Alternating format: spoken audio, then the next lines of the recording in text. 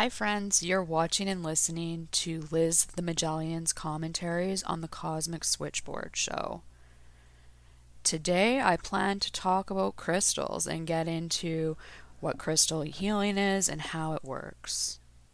I'm going to walk you through a workshop I gave a couple years ago to a group of people on crystal healing, but first I'd like to start by talking about some of my experiences with people who are misinformed about how crystals work. I can't tell you how many times I've encountered somebody who, when I say I work with crystals, gives me a quizzical look or raises an eyebrow or scoffs or laughs at me. And the thing is crystals aren't funny. They're in watches, TVs, computers, technology, and they actually power the world around us. Crystals are a lot less woo-woo than people would like you to believe. And while they've also been perceived as New Age la-di-da's tools, they are actually very strong resonators of frequency that can help you shift your mind, body, spirit, and soul. So let's start by answering the question, what is crystal healing? Crystal healing focuses on energy fields, and it uses crystals to heal, balance, strengthen, and align the energy in your subtle bodies. Healing is achieved due to the interplay between the human energy field and the energy field of the crystal. And quantum physics is starting to explain how this works with different terms and theories, which I will not get into today. One can experience the beneficial effects of crystal healing in a variety of ways: by carrying a crystal with you, placing crystals on your chakras, using crystals to direct energy and remove energy blockages, placing programmed crystals around your environment, putting a crystal under your pillow, and surrounding yourself with a crystal layout, which is my favorite, and that is when crystals are strategically placed around the body to direct energy in or out. There are many more ways to use crystals in healing that I have not mentioned here. And again, you are only limited by your imagination. Crystal healing works on the subtle bodies, which are the bodies that make up your aura. And even though most people can't see the subtle bodies, this lack of perception doesn't make them any less important than the physical body that you actually see. It would behoove us to notice more things that we can't perceive directly with our eyesight, especially because these things can be blind spots in which a lot of energetic manipulation and issues can occur. If you've experienced a trauma, it can manifest a tear or an issue within one of these subtle bodies, which can then take root and develop in your physical body. Noticing these weak spots in yourself is a great way to begin shifting your energy so you can heal. And this can be done with crystal layouts or by having a crystal on your person throughout the day. These are effective ways to maintain your spiritual shield. The use of crystals for healing is a form of vibrational medicine. All of the things that you perceive as mass, such as yourself or a table, are just atoms vibrating. Sounds and thoughts also vibrate. These vibrating atoms all move at a particular frequency, and this frequency can change over time. For example, during the course of a day, your own vibrational frequency will vary. As you feel happy, successful, and fulfilled, your vibrational frequency is quite high. When you're worrying about bills to pay, or about work, or you get into an argument, your frequency goes down. And when a frequency falls out of tune, due to stress or tension, this can result in disease. Maintaining a frequency is, like I talked about in my first commentary also, it's about being coherent. When we become incoherent, we fall out of that frequency and become more chaotic and in disarray. Vibrational medicine brings one's frequency back into harmonic alignment.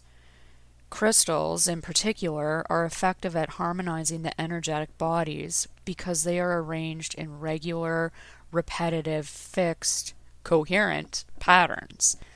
Crystals consist of a repeating lattice-like structure that is highly organized and continues to repeat. If you were to look at the structure of glass, however, it's nowhere nearly as coherently structured.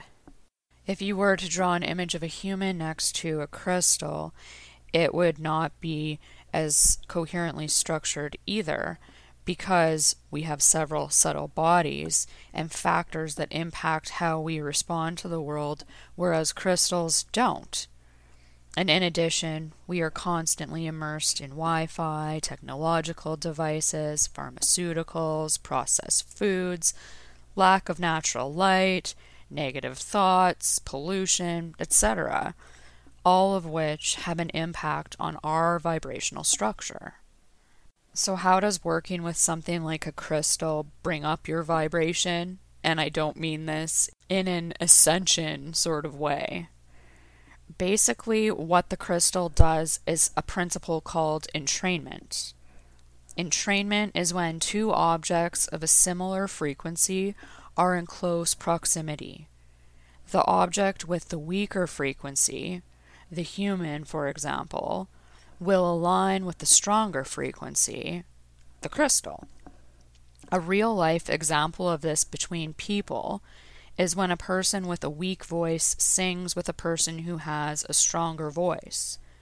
The weaker voice tends to become stronger and more sonorous.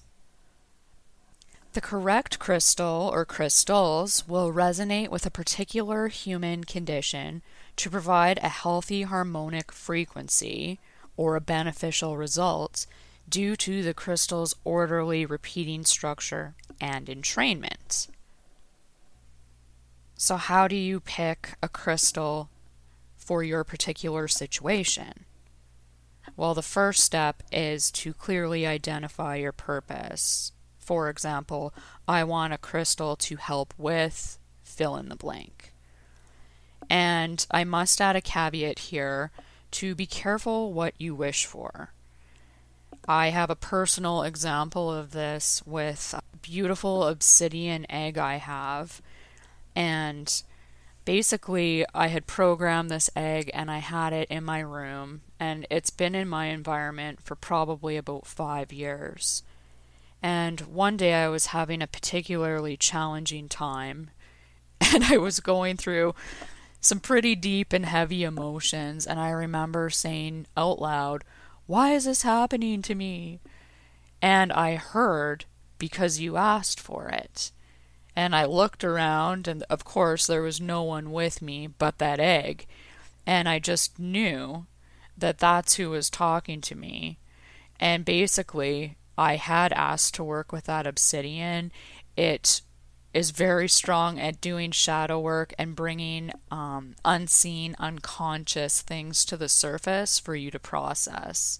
And I was processing things that I wasn't enjoying processing, but now that I've gotten through that stage of my life, I feel a lot better, and I'm definitely grateful to the egg for the help it provided me.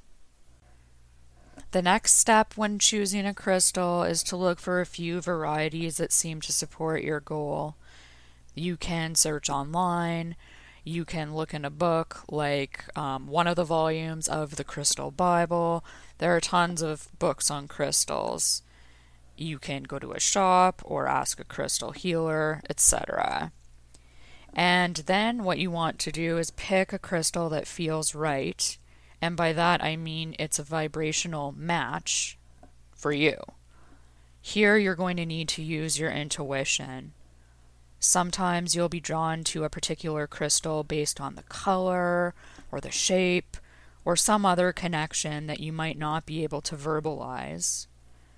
Another real-life example of this with me is when I was picking a pendulum at a shop in a mountain town that my sister and I used to go to.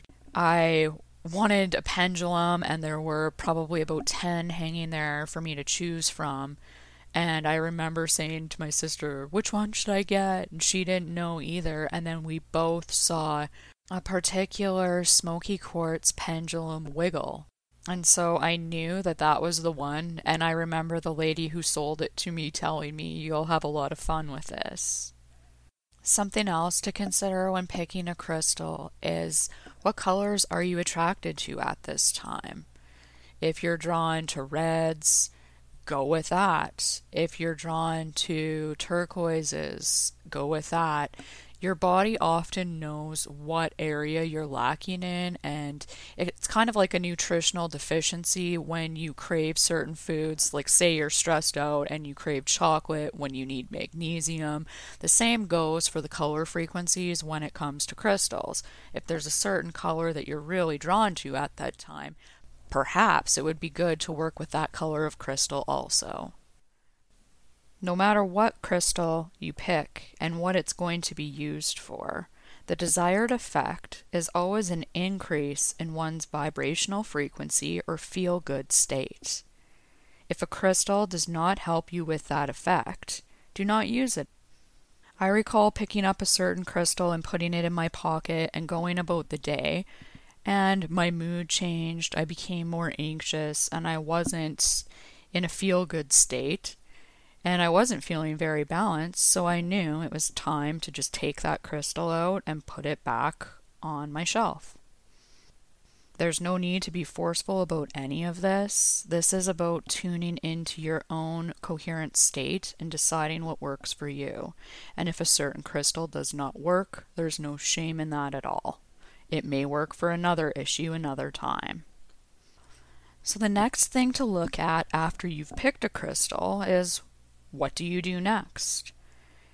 And normally I follow certain steps. There are about 7 total. So the first thing I do is when the crystal arrives in my home, I cleanse it, I charge it in the daylight, I program it, then I charge it again, and then I use it and cleanse and repeat, basically. So I will go into all of these steps again in greater detail. So let's look at cleansing crystals first. When you first bring a new crystal home from a store, it is of utmost importance to cleanse it, as it may have passed through several hands and absorbed negativity or the vibrations of other people. Because crystals are like computers, they receive, store, and release energy on command. So therefore, they have to be cleansed of any previous energy patterns, and then they will be similar to a blank tape and ready for the new program. I've had 2 crystals in my collection that, prior to really delving into understanding about crystals, I just brought into my home and I didn't cleanse them. And one was called Moldavite, and I remember putting it by my bed because it would connect you with your star ancestry, and it's supposed to bring you into alignment with star ideals and that sort of thing. So when I first woke up to this stuff, I was pretty excited to get this Moldavite crystal into my home. However, I didn't cleanse it, and the negative nighttime experiences I was having, basically abduction experiences, they started to increase. And I believe it was due to this Moldavite. This Moldavite was also very expensive for a crystal of its size, so part of me had a difficult time accepting the fact that something that I'd paid this much money for was having a negative impact on me. So basically I came to a place where I understood that this was the problem, and this crystal has been released from my home in a gravel pit that's just outside my garage in the back. And if I ever would like to work with it again, I can. Unfortunately, that crystal, I think, had something negative attached to it, and I still don't resonate with it to this day. Now, when it comes to cleansing crystals, you can cleanse as many at a time as you'd like, and choose whatever method resonates with you the most. One idea is to bury the stone in the ground overnight and allow the earth's grounding energy to cleanse it. This one is impossible in Canada when it's winter and the ground is frozen. However, it might work somewhere else. You can add a teaspoon or a tablespoon of sea salt to a glass of pure water and allow the crystal to soak. Cleansing can take between 15 minutes to several hours. Again, just feel into it and see how it feels. Does it feel cleansed to you? Does your intuition say it needs more time? Another option is to wash it under a running tap until, again, it feels intuitively cleansed to you. This can often take many hours. My favorite method is to place a crystal or a bunch of crystals into pure water, and I add a few drops of Bach flower rescue remedy to the water. I use this method anytime new crystals come into my home, and basically I let them sit in that water for 24 hours because I want to be sure that my crystals are totally cleansed and pure from any residual energy remaining from the place they came from or anyone else who has touched them. Another option, especially for crystals that can't be cleansed in water, which I'll get into briefly in a moment, is to put them inside of a crystal singing bowl and play the sound and use the sound to cleanse them, which works really well, like I said, with crystals you can't cleanse in water, but I also do this before and after I use any crystals on clients in remote crystal healing layouts.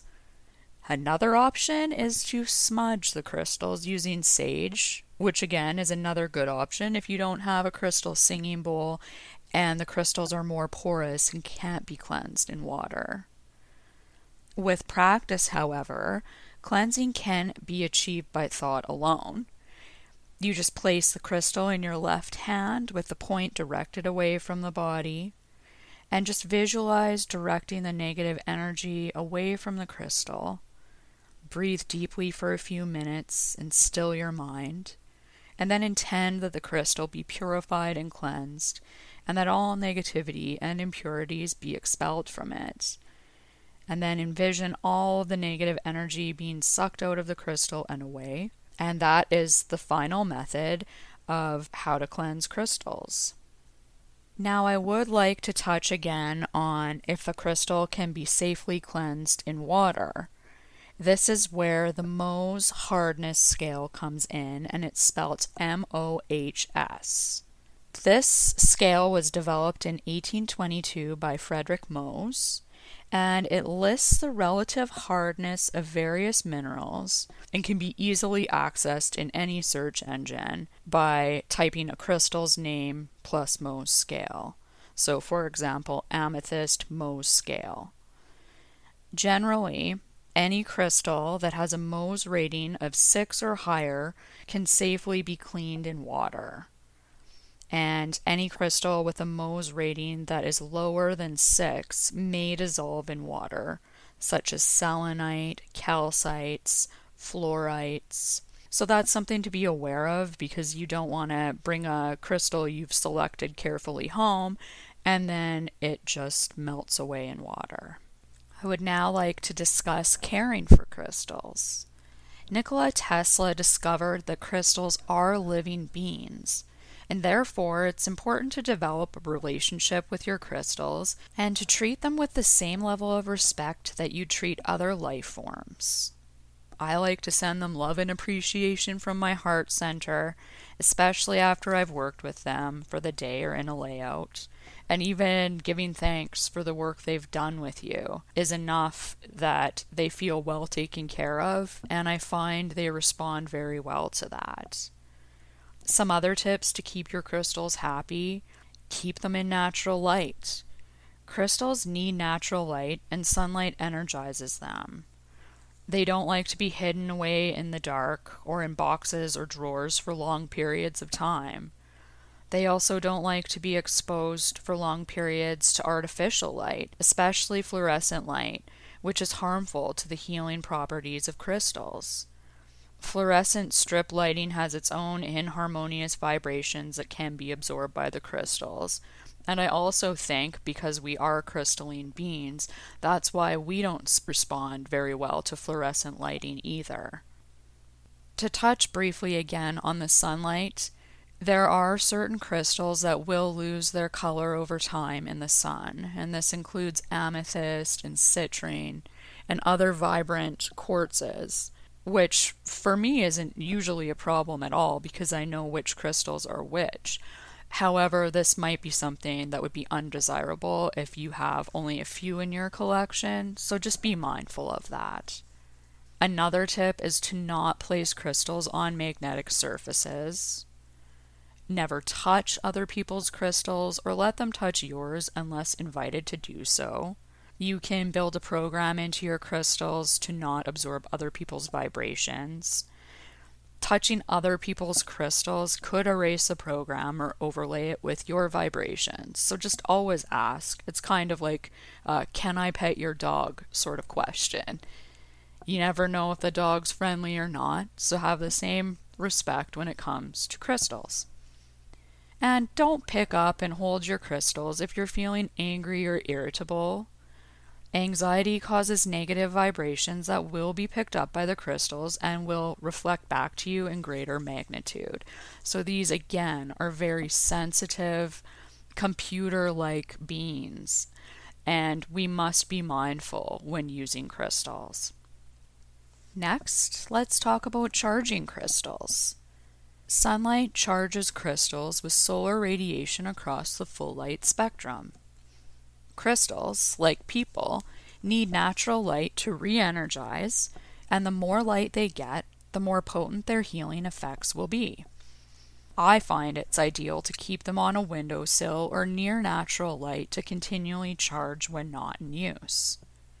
The act of programming a crystal also uses up some of the energy that the crystal has stored, so you may need to recharge a crystal more often depending upon its usage in healing. You should be able to sense when a crystal could use some extra light, as its healing effects might not feel as potent. Running some water over the crystal, again if it's not porous, would also release any energetic gunk it's collected, and then charge it in the light. And now for the most important part of crystals, programming them. How does it work?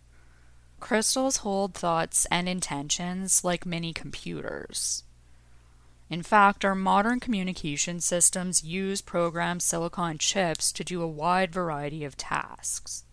A silicon chip, which is a crystal, is not activated until programmed by energizing it with an electrical current to perform a specific function.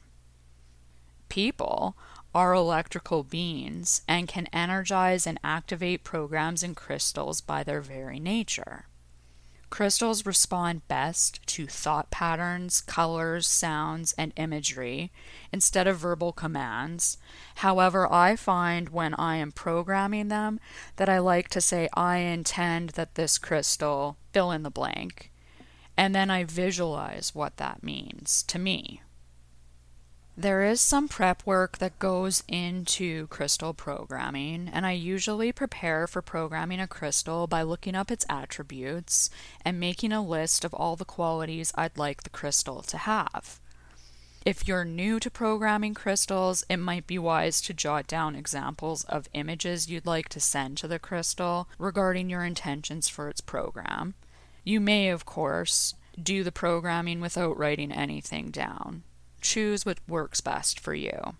How you program a crystal must resonate with you above anything else. These are only suggestions, and it's fine to program a crystal with your eyes open and read your list and ensure that you cover each point you want to program into the crystal. There really is no right or wrong way to do this. Your intention is just what is key. And sometimes I like to close my eyes while I'm programming because I find it easier to send an image and to make it more vivid when my eyes are closed. I find I do my best crystal programming when I'm in a meditation. And in this space, I am able to also gain access to intuitive information about how the crystal would like to work with me.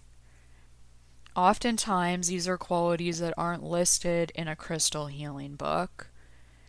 They come from my me team and the crystal itself. And this information has proved invaluable to how I use the crystal in the future. I like to write down any intuitive impressions I receive so that I remember what the crystal does, and I can always look back and see the impact it had on me. And if you're just new to crystal healing, I would recommend getting a journal specifically for this so you can record and track how the different crystals work for you. And it's almost like doing a scientific experiment on yourself.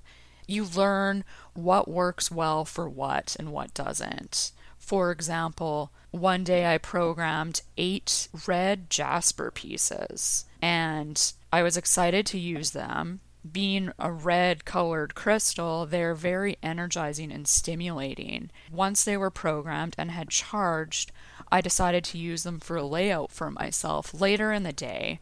I think it was after supper time. And so I laid down with these around me, and I was unable to sleep that night because they were so energizing for me.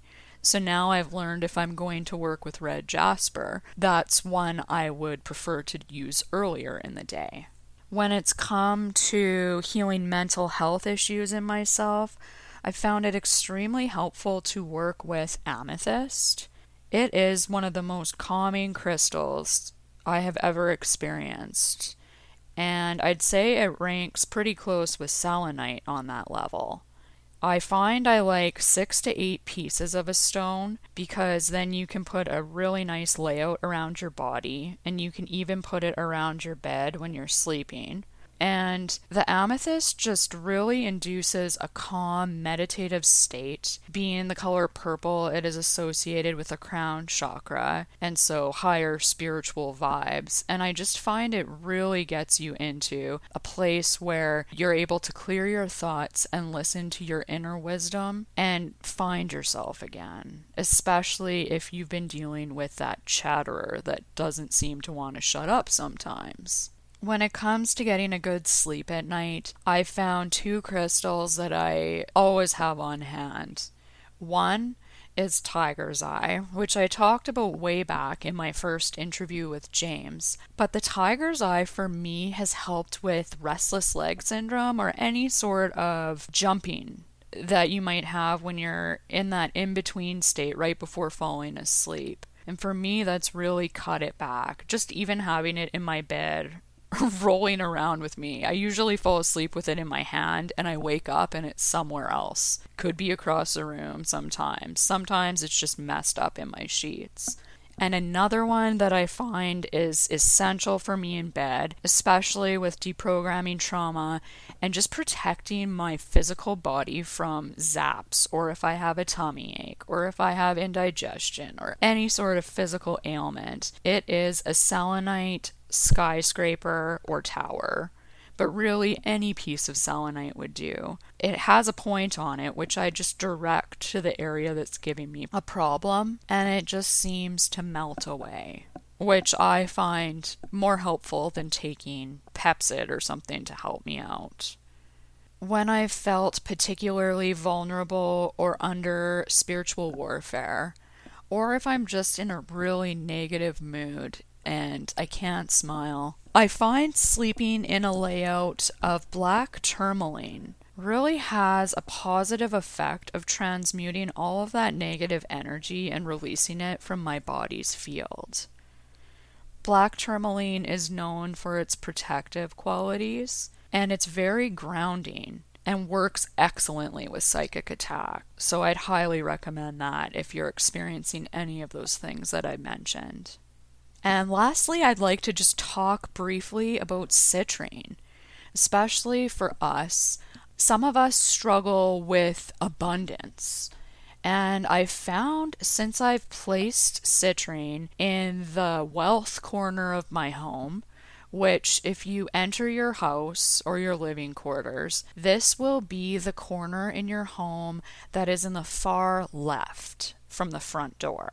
If you place a citrine there, you potentially could increase your abundance, and I found this to be true for me. A citrine geode, which is one of the ones that is open up kind of like a little cave, that is great for holding on to wealth. However, I was unable to find one of those, and I just placed a really cute piece of citrine in that wealth corner, and it's worked out very well for me. So I'd recommend that also. I should add the caveat that this can take time. It's not like you'll win the lotto overnight, and if you do, please let me know, because I will switch to a geode then. But on a more serious note, this has taken me several years to start generating abundance. So if you're in desperate straits right now, this isn't going to be a quick fix all. It's about harnessing and honing that frequency to develop abundance. So these are just some of the ways I've used crystals in healing myself and in healing my space and my home. I know there are people out there who believe you don't need crystals to get to a certain place in your journey, or you don't need to carry them with you because you don't want to rely heavily on them. And that is true. You don't need crystals. However, you really don't need a life jacket in the middle of the ocean either. But it might be nice to have when you're riding the waves, and specifically when you're riding the waves of emotion or you're subject to spiritual attack like many of us are. I've had many positive experiences with crystals protecting me, helping me to feel more grounded, pushing me into a deeper meditative state, and confronting my shadows. So while I don't need them per se, I do find that they are very helpful tools, especially based on my personal life experience, so that I'm actually able to feel what certain coherent or healing states are like. And you get to practice what does the feeling of peace feel like, and then you know when you are not peaceful. And even without a crystal, because I've had that practice and that experience of knowing that positive state, I will be able to replicate it again or have an idea to strive for in the future.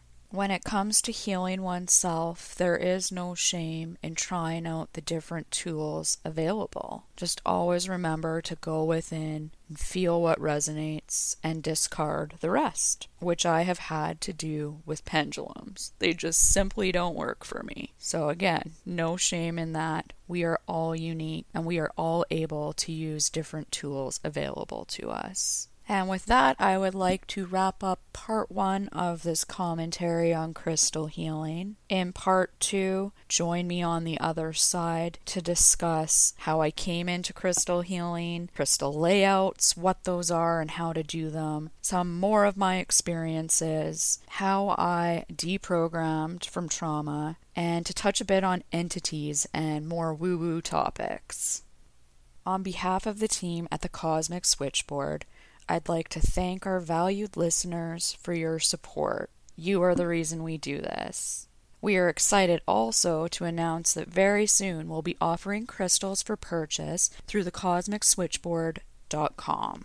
To our esteemed members, I will see you in part 2, and if you like what we do and you believe in what we do, please sign up at thecosmicswitchboard.com and become a member. Bye for now.